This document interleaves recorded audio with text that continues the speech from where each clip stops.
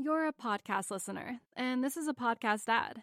Reach great listeners like yourself with podcast advertising from Libsyn Ads. Choose from hundreds of top podcasts offering host endorsements, or run a reproduced ad like this one across thousands of shows to reach your target audience with Libsyn Ads. Go to libsynads.com now. That's LIBSYN ads.com. You're a podcast listener, and this is a podcast ad. Reach great listeners like yourself with podcast advertising from Libsyn Ads. Choose from hundreds of top podcasts offering host endorsements, or run a reproduced ad like this one across thousands of shows to reach your target audience with Libsyn Ads. Go to libsynads.com now. That's LIBSYN ads.com. This is the Turn on the Jets podcast. I don't have to convince any one of those 8 defensive coaches how effed up I am. These players, they want to defend MetLife Stadium for you guys. Now, here's your host, Joe Caporoso. What's up, everybody? Welcome back to another episode of the Turn on the Jets podcast. I'm your host, Joe Caporoso, owner of TurnOnTheJets.com. Going to have a bit of a unique episode tonight. First half of the episode, we're going to have a conversation with my friend Nick, who is an ED nurse and manager at one of the largest hospitals in New York City, who is obviously dealing with a unique and scary situation. So I wanted to have a conversation with him about what life is like there right now, and just, let him talk about the overall situation.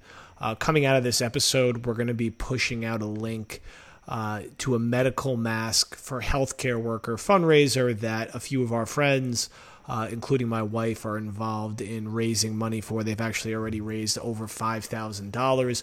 All of this money is going to be directly donated to getting masks for our healthcare workers. Me, have an inordinate number of people around us who are working in hospitals right now. We're going to talk to my friend Nick on this show. His wife works in a hospital. My sister works in a hospital. We have 2 other close friends who work in New York City hospitals. My aunt was involved in working at one of the testing centers in North Jersey. We just have a lot of people in our lives who are involved in this stuff, so it's a near and dear one to our friends and family. So we'll push that link out, and we're working closely with our friends who are working at this hospital about the most effective way to have this money move as quickly as possible to getting masks in their hands. So that will be the cause that we'll be sharing out of this episode. After me and Nick's conversation, which will probably go for about 12-ish minutes or so, going to close the episode doing what I did last Sunday in this podcast, which is resetting the Jets' overall depth chart after the next wave of free agency that they went through. Going to spend most of the time talking about the offense and Robbie Anderson and Brashad Perryman, which has dominated my mentions today, and considering how long we have to wait for football, is likely to be a common topic of conversation. So we will talk the real world serious issues in the first half of the podcast, and then our distraction, normal New York Jets issues in the back half of the podcast. Before we jump into my conversation with Nick, want to remind you guys that every night local police departments across America receive hundreds of calls from burglar alarms. The vast majority of the time, they have no idea whether the alarm is real. Is there really a crime going on or not? All the alarm company can tell them is the motion sensor went off. SimpliSafe Home Security is different. If there's a break-in, SimpliSafe uses real video evidence to give police an eyewitness account of the crime. That means police dispatch up to 350% faster than for a normal burglar alarm. You get comprehensive protection for your entire home. Outdoor cameras and doorbells alert you to anyone approaching your home. Entry, motion, and glass break sensors guard inside. Plus, SimpliSafe protects your home from fires, water damage, and carbon monoxide poisoning. It's 24/7 monitoring by live security professionals, and you can set up your system yourself. No tools needed, or SimpliSafe can do it for you. And it is only 50 cents a day with no contracts. Visit SimpliSafe.com/overtime and you'll get free shipping and a 60-day risk-free trial. You've got nothing to lose. Go now and be sure to go to SimpliSafe.com/overtime so they know our show sent you. That's SimpliSafe.com/overtime. And we are now joined by our first and certainly most important guest of the night, my friend Nick, who is an ED nurse and manager at one of the largest hospitals in New York City, who is going to talk through the current situation on the ground for us. Nick, first time on the pod. Thank you for joining us. Thank you for everything you've been doing in recent weeks. Excited to have you on. Yeah, I'm excited to be on too, Joe, and I appreciate you having me on. This is definitely the most pressing issue in New York City. I'm glad to talk about it, and we'll definitely do so. And then I'll let you go ahead and talk about what's probably the second most pressing issue, which is the New York Jets organization. Of course, I mean, look, it's a weirdly staggered podcast because we're literally talking about like the most important thing in the world for the first half of it, and the back half of it, I'm talking about like Brashad Perriman and Robbie Anderson, which is like the 900,000th million most important thing on the world. But all that aside, right now, could you just talk through like what is a normal day like for you right now? Maybe give a little, background context as to what your job was or is and how it's evolved in recent weeks. Sure. So I've worked in the same ED in New York City for the last 10 years. For 8 of those years, I worked on the front lines at the bedside. I do more quality assurance type manager type work now, but obviously attentions have focused solely on COVID-19. So primarily all of us, no matter what your position is focused on the ground. And especially if you're working in emergency departments, we're just trying to make sure that we have like all our ducks aligned, that, we have processes and systems in place to handle what we have already come into and what we are expecting in the next coming week. So just to go over briefly about basically what a typical day is like. I mean, one thing I want to bring up, there's 2 really important topics to bring up. And one thing to mention to everyone is we're still seeing a large volume of patients that are coming into our ED that are looking to be tested and are otherwise asymptomatic, or those that are otherwise healthy. They don't have any medical history, no asthma, no diabetes, none of the significant comorbidities that can play a major role in this. Or are not elderly, are coming in with these mild symptoms and are eventually being sent home, and they're being sent home without testing. Those are the people that are really overwhelming the department right now in terms of volume. So my one big thing for those people is to just stay home. We're not going to test you in the ED, and to be quite honest with you, we shouldn't be testing you because when it comes to illnesses like this, the management stays the same. And that, if you're healthy, your vital signs are stable. And when I talk about vital signs, I'm speaking when it comes to this in particular, I'm speaking primarily about your oxygen. If that's okay, and you walk around with a good oxygen saturation, which basically accounts for the percent of hemoglobin in your body that carries oxygen to all your vital organs. If that's okay, then you're going to go home, and you're going to go home with discharge instructions that basically say you're likely positive for COVID-19, stay away from pretty much everybody and stay home. And I think that's really important to note in this because of the fact that, let's be honest, people who are coming to New York City EDs, they're not driving a car. They're taking public transportation. They may stop at a store here and there that whatever is left open. And, if they're positive, and they likely are, that they're going to potentially be infecting other people. So that's a really important thing to know. And I think the one major symptom when it comes to COVID-19 that's very, very different than the others is shortness of breath. If you're experiencing shortness of breath and you think you have all the other symptoms that have been discussed, around the clock and in various forums, then I would say that's something that you should see the ED for, because primarily when it comes to flu and other viruses, you're not going to be short of breath. You're not going to feel like, you can't walk up one flight of stairs without being winded, or, whatever is typical for you. If you're seeing a change in that and in your breathing, then I would say that that's definitely the time to seek emergency services, whether it's call 911 or go to your closest ER. That makes sense to me. Mild symptoms, again, you're just exposing other people and perpetuating the problem. And testing, again, not the best place to go is ED.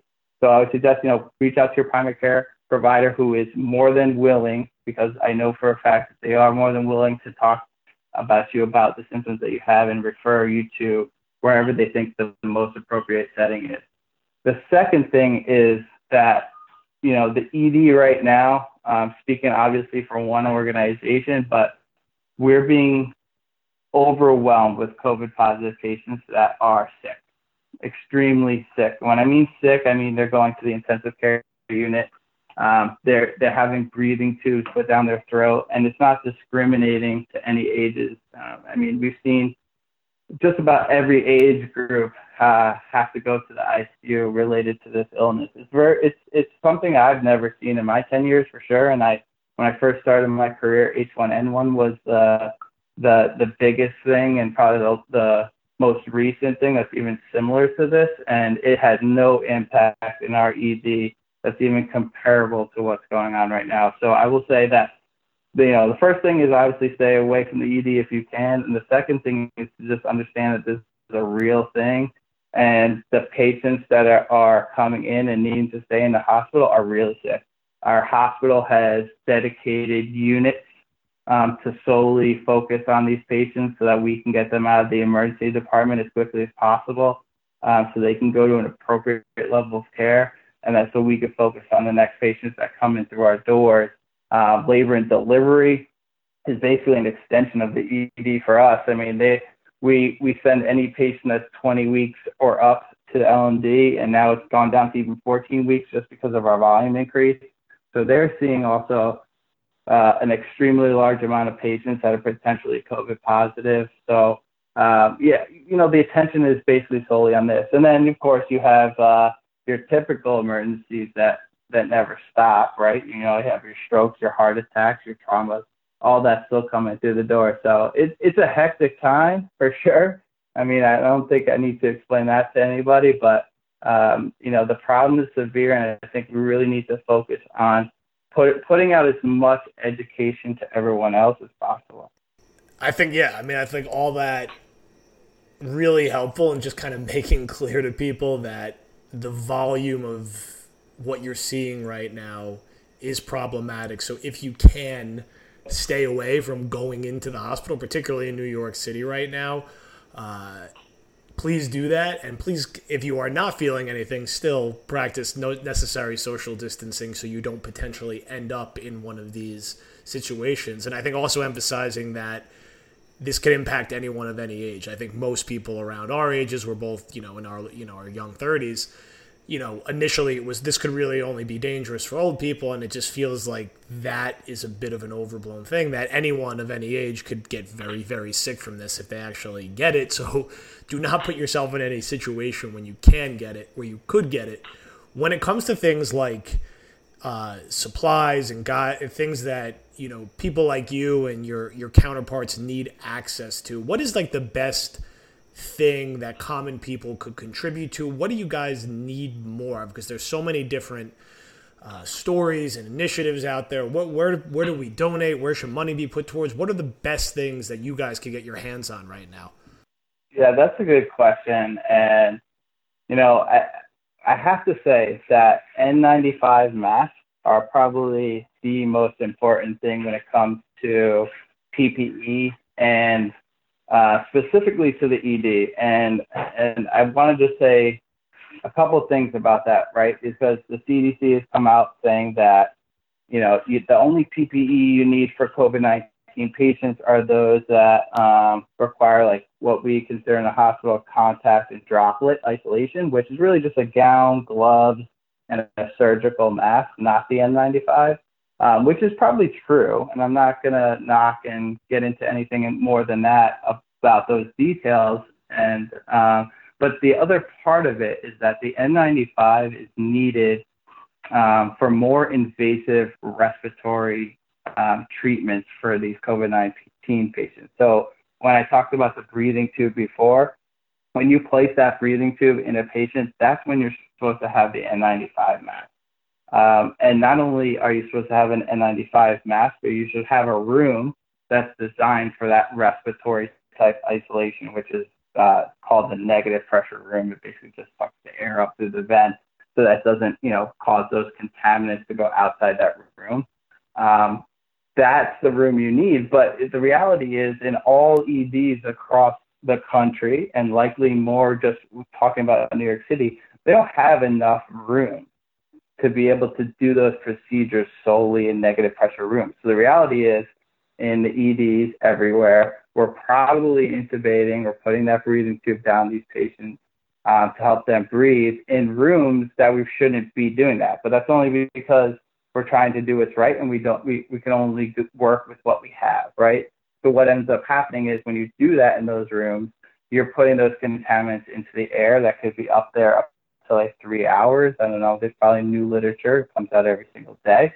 But, it's up to like 3 hours. So the reality is, these ED nurses do need N95s because we're not being able to appropriately place these patients in the right rooms to be able to say, okay, we can get away with just a surgical mask and a gown and our contact and droplet isolations. I don't think we can actually say that because of what's actually going on the ground. Final question before we let you go, because you gotta get some rest because you have another big week coming up ahead. How do you keep your personal morale up working through this kind of situation every single day? And how are you seeing your counterparts and the people you're working with, fellow nurses, doctors, finding ways to push through? Because you guys are as deep into this as you possibly can, and every day, particularly over these next few weeks, is going to be that much more challenging. So how are you seeing people like yourself, push through some of these particularly difficult days? Yeah, that comes down to two different things. I think one, it comes down to the same reason why people are in the ED, and maybe specifically to my organization, because this is a common thing that we talk about all the time. And when people ask, like, why, Nick, have you still been here for 10 years with everything, with how crazy this place is? And that's prior to COVID-19. And the simple answer is the people. I mean, the people that you work next to are coming to work because they want to, because it's a crazy place, but at the end of the day, like, the people that work there are just as crazy. And, you build and you work off that and the vibe there. I mean, you'd be surprised the morale of my coworkers down in the ED. I mean, there's positive, and I think at the end of the day, some of them are happy that we're really focusing on a lot of true emergencies, because that's kind of what they signed up for. But you just go to work because you know that what you're doing is right, and you know that you're making a difference. And I think they're feeling that impact more now than ever, just because the attention that healthcare workers have been getting with all this stuff going on. And obviously, I think that they should have been getting that attention for a long time. But it does help to hear the support. I mean, I can't tell you how many text, emails, or just like simply just thank yous, or someone gave me, a Dunkin' Donuts card, just thank me. I mean, that does go a long way. So I will say that is a big deal. As an organization and as a department, my director, he sets up calls every night, 10 p.m. for all nurses and basically anybody who works down the ED area. It's like a Zoom meeting that we have at 10 p.m. And we just go and we update everybody on what's going on. What are the new things that we're doing in the department to kind of tackle the issue? What are some of the things that we're seeing? And I think that is really helpful for the morale, because at the end of the day, this is new. It's why they call it the novel coronavirus, right? Is that it's new. So there's still things that we're learning about the virus every single day. So the fear of the unknown is probably the biggest thing to make an impact on morale. So if you can keep people updated as much as possible, especially when we're talking about healthcare workers who are smart and just want the most, up-to-date evidence-based practice and information about what they need to do to be safe, and, how patients are going to move through the department, that helps ease anxieties. And I think that's something that I would recommend to, any other department who might be listening in, is just stay in contact with your staff, let them know what's going on, and let them have some form of avenue to bring up any questions or concerns so that you can work on them. All right, Nick, we appreciate the time tonight. As I mentioned at the top, we're going to be sharing through a link that will help all of our listeners donate towards helping people like Nick in New York City get their hands on as many masks as possible. We appreciate everything that you guys are doing every single day. Really, it's just impossible to put into words. So just, keep up the great work, man. And, we're happy to have you on later when things settle down a little bit to fight about the Jets and the Giants. Well, we're going to need more time than that, but I appreciate all the time that you've given me to talk about this, and I hope people are listening. And thank you in advance to anybody who decides to donate and help out a good cause. You're a podcast listener, and this is a podcast ad. Reach great listeners like yourself with podcast advertising from Libsyn Ads. Choose from hundreds of top podcasts offering host endorsements, or run a reproduced ad like this one across thousands of shows to reach your target audience with Libsyn Ads. Go to libsynads.com now. That's LIBSYN ads.com.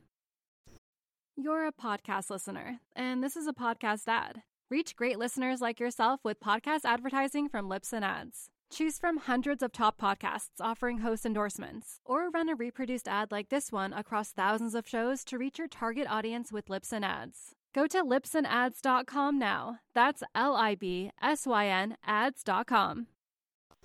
You're a podcast listener, and this is a podcast ad. Reach great listeners like yourself with podcast advertising from Libsyn Ads. Choose from hundreds of top podcasts offering host endorsements, or run a reproduced ad like this one across thousands of shows to reach your target audience with Libsyn Ads. Go to libsynads.com now. That's LIBSYN ads.com.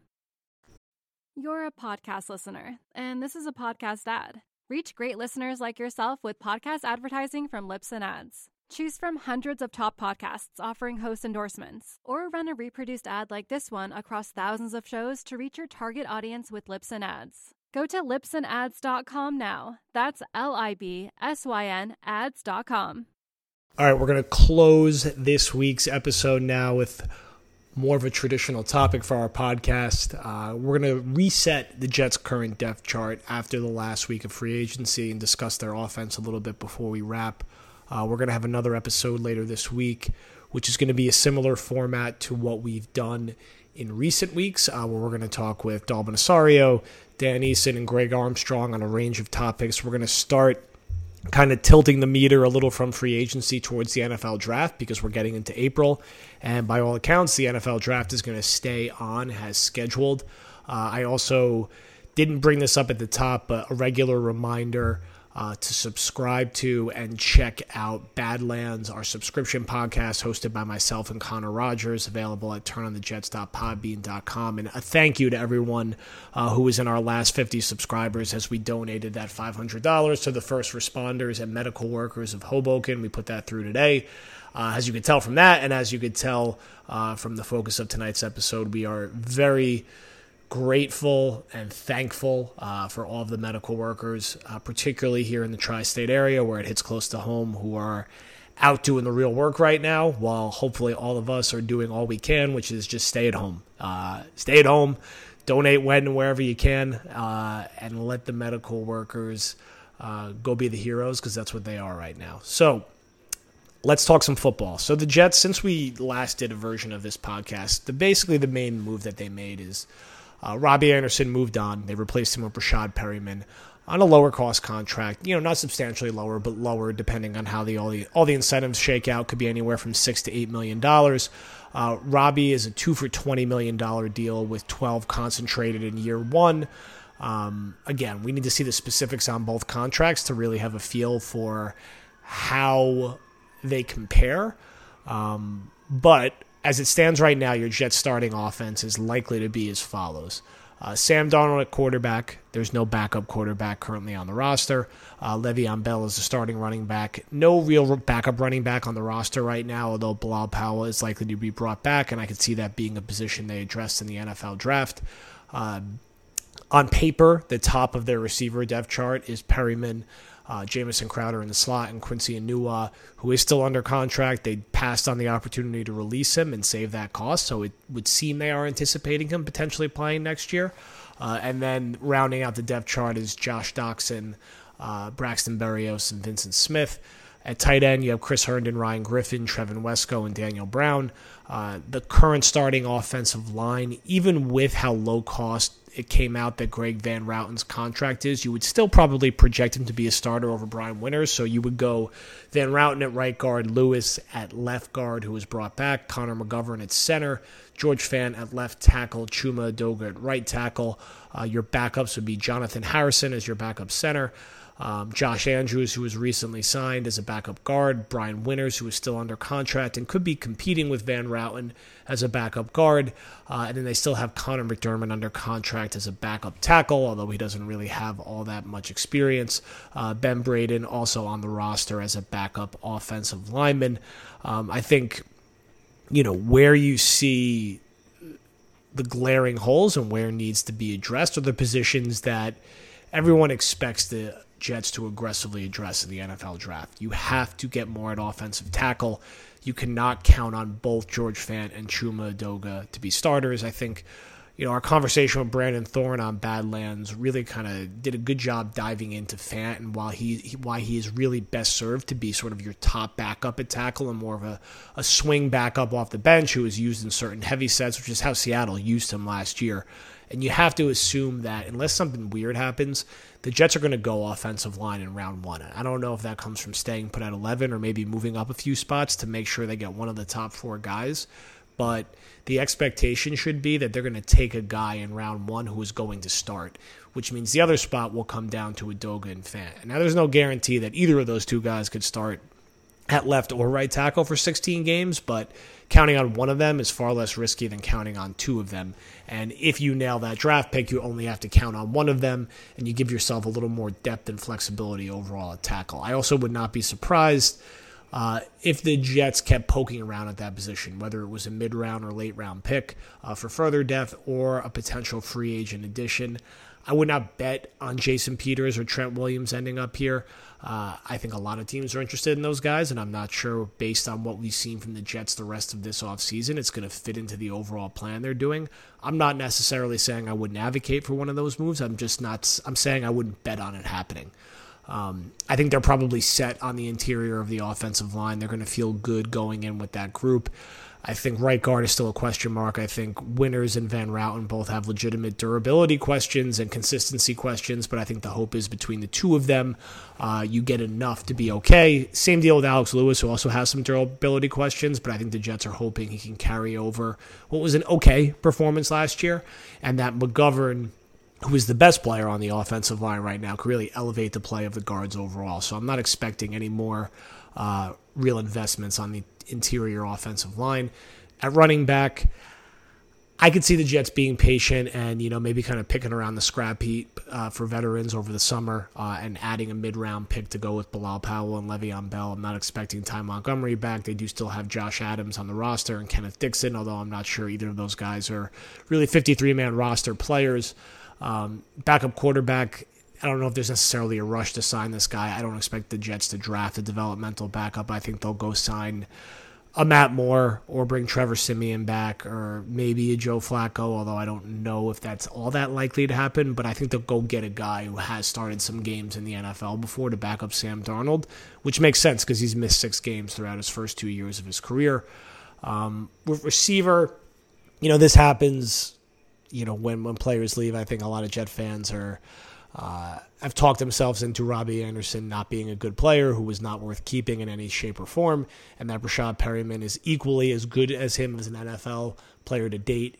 It's just not the case. There's no world in what we've seen from Rashad Perriman's current NFL career and Robbie Anderson's current NFL career that Perriman is a lateral move or an upgrade. I think he was a good plan B, and I'm not down on Joe Douglas for not getting Robbie Anderson back because I think he wanted to play with his college coach, and the Jets would have had to probably get up to $13 million in year 1 to keep him around. And I personally wouldn't have mind doing that. I've been a pretty consistent advocate about the Jets keeping Robbie because I think they have the cap flexibility to do it, and I am an advocate on doing whatever they can to make life for Sam Darnold easier. And Robbie Anderson is Sam Darnold's favorite target to date. He's someone he has a lot of good chemistry with, particularly when he breaks the pocket. He scored a lot of touchdowns in that way, where Sam has broke the pocket and found Robbie working the back line. Did it against Buffalo last year. He did it, I think it was in the Washington game this year. He had a touchdown like that.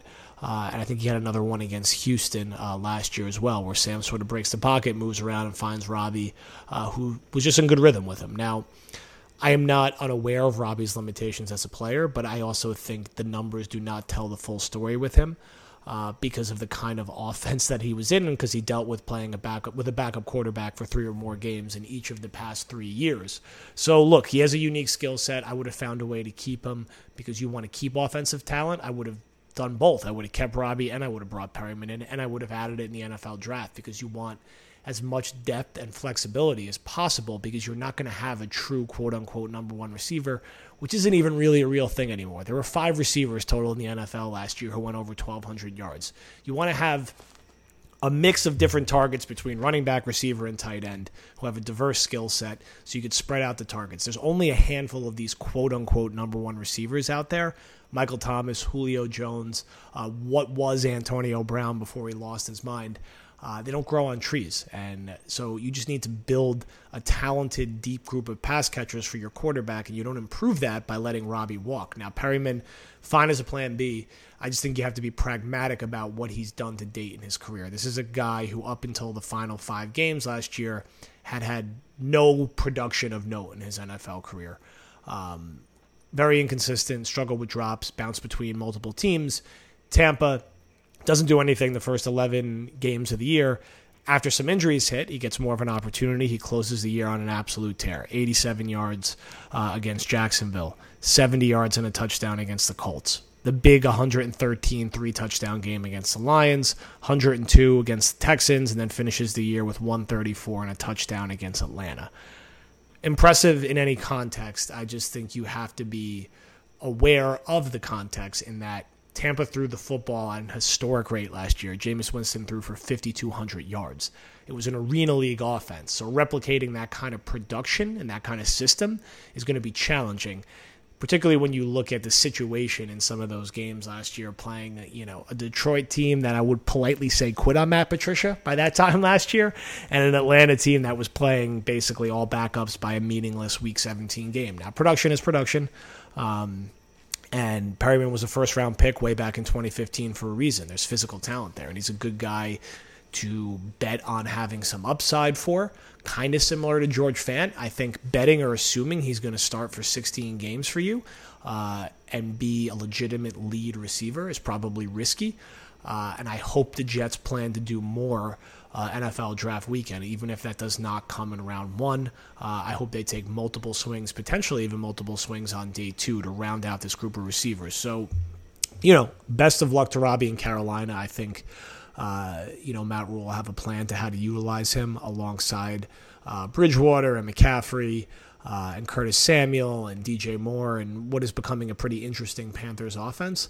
And as for the Jets, I think Perryman has some potential. I just don't know, if he's going to be an exact Robbie Anderson replacement or he's going to maybe give the Jets 60 or 70% of his production and they're going to get the rest of it from other places. And that could come from the NFL draft. It could come from a healthy Chris Herndon. It could come from Le'Veon Bell being used properly.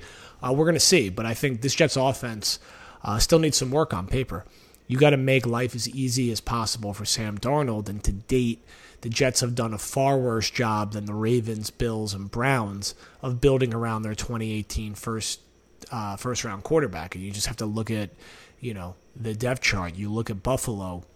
They did somewhat similar to what the Jets did last year on the offensive line and sort of went with this quantity over quality approach, but they did have a couple more quality swings in getting both Mitch Morse and Quentin Spain in one offseason and then grabbing Cody Ford draft weekend to kind of round that out. And then last year, they get John Brown, Cole Beasley, go back to the well this year, get Stephon Diggs, and I think most importantly, and this is something Joe Douglas is going to have to do, found mid-round talent in guys like Devin Singletary and Dawson Knox to give them that much more depth. You look at Cleveland, they were a disaster last year as Freddie Kitchens might have been the only coach along with Matt Patricia in the NFL who's worse than Adam Gase. Now, they've moved on from Freddie Kitchens, but from a talent standpoint, They go get Austin Hooper this offseason to go with Njoku at tight end. We already know they traded for Odell Beckham. They already have Jarvis Landry. They add Kareem Hunt to go with Nick Chubb, who they got as a mid-round pick. They went out and got Jack Conklin to boost the tackle position this offseason.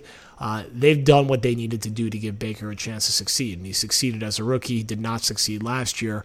Be interesting to see what he does in year 3. And then Baltimore, they curated an offense specifically to his skill set. And, they did it as good as you possibly could, and that's a credit to their offensive coaching staff. They go out and get Mark Ingram. They draft multiple receivers with great speed to complement what Lamar Jackson does, and we saw how well it worked last year, at least in the regular season, until they got into the playoffs. So the Jets have more work to do around Sam Darnold. You have to make life as easy as you possibly can for him, and it's not fair to him to say, year 3, make or break year, your top 2 tackles are George Fant and Chuma Edoga, and your top 2 receivers are Brashad Perriman and Jamison Crowder. Now, there's still time this offseason. There's still the NFL draft, which is going to make or break Joe Douglas long term.